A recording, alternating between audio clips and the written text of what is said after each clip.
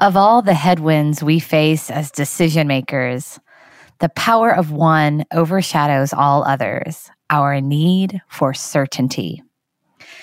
Certainty gets me into trouble as a leader.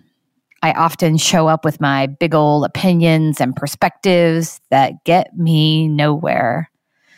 When I was going through my coaching certification many years ago, I learned a technique that was being offered up as a great solution when a coaching participant is stuck. As I've experimented with this technique, I found it to also be really helpful in disarming challenging situations. It's called tentative talk because it doesn't have a hard edge. It's responding to whatever is going on with a tentative posture, not a certain one.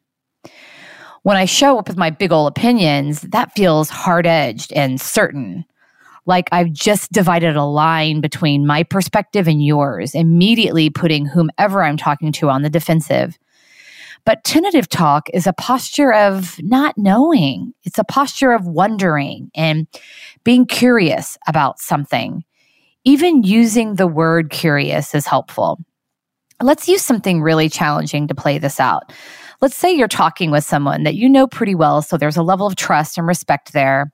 The relationship is important to you, so the person is important to you.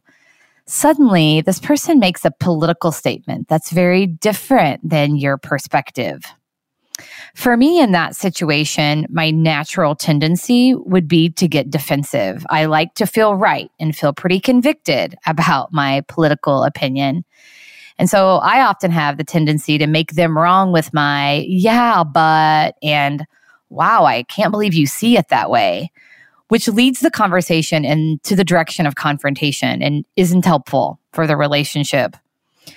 Tentative talk is curious, and instead of responding as I just did, it sounds like this. That sounds different than how I see it. Help me understand your perspective. I'm curious about what that looks like for you and how that plays out. Help me understand. I'm confused about. I've never thought about it that way. So let's explore that a bit more. Do you notice why it's called tentative talk? Is because it's a posture of tentative.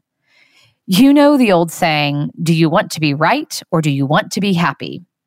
It's typically more important for us to feel right than to actually be right. A difference that didn't matter much in the lives of our ancestors, but now matters a lot. And if being right is important to you, tentative talk won't work. If the relationship and understanding the person in your life are important, tentative talk will be very helpful because it's a posture of openness and connection. And don't we need more of that right now? So until next time, play with tentative talk, experiment with it, and see how you can integrate it into conversations that challenge you. Be well and take care of yourself and each other.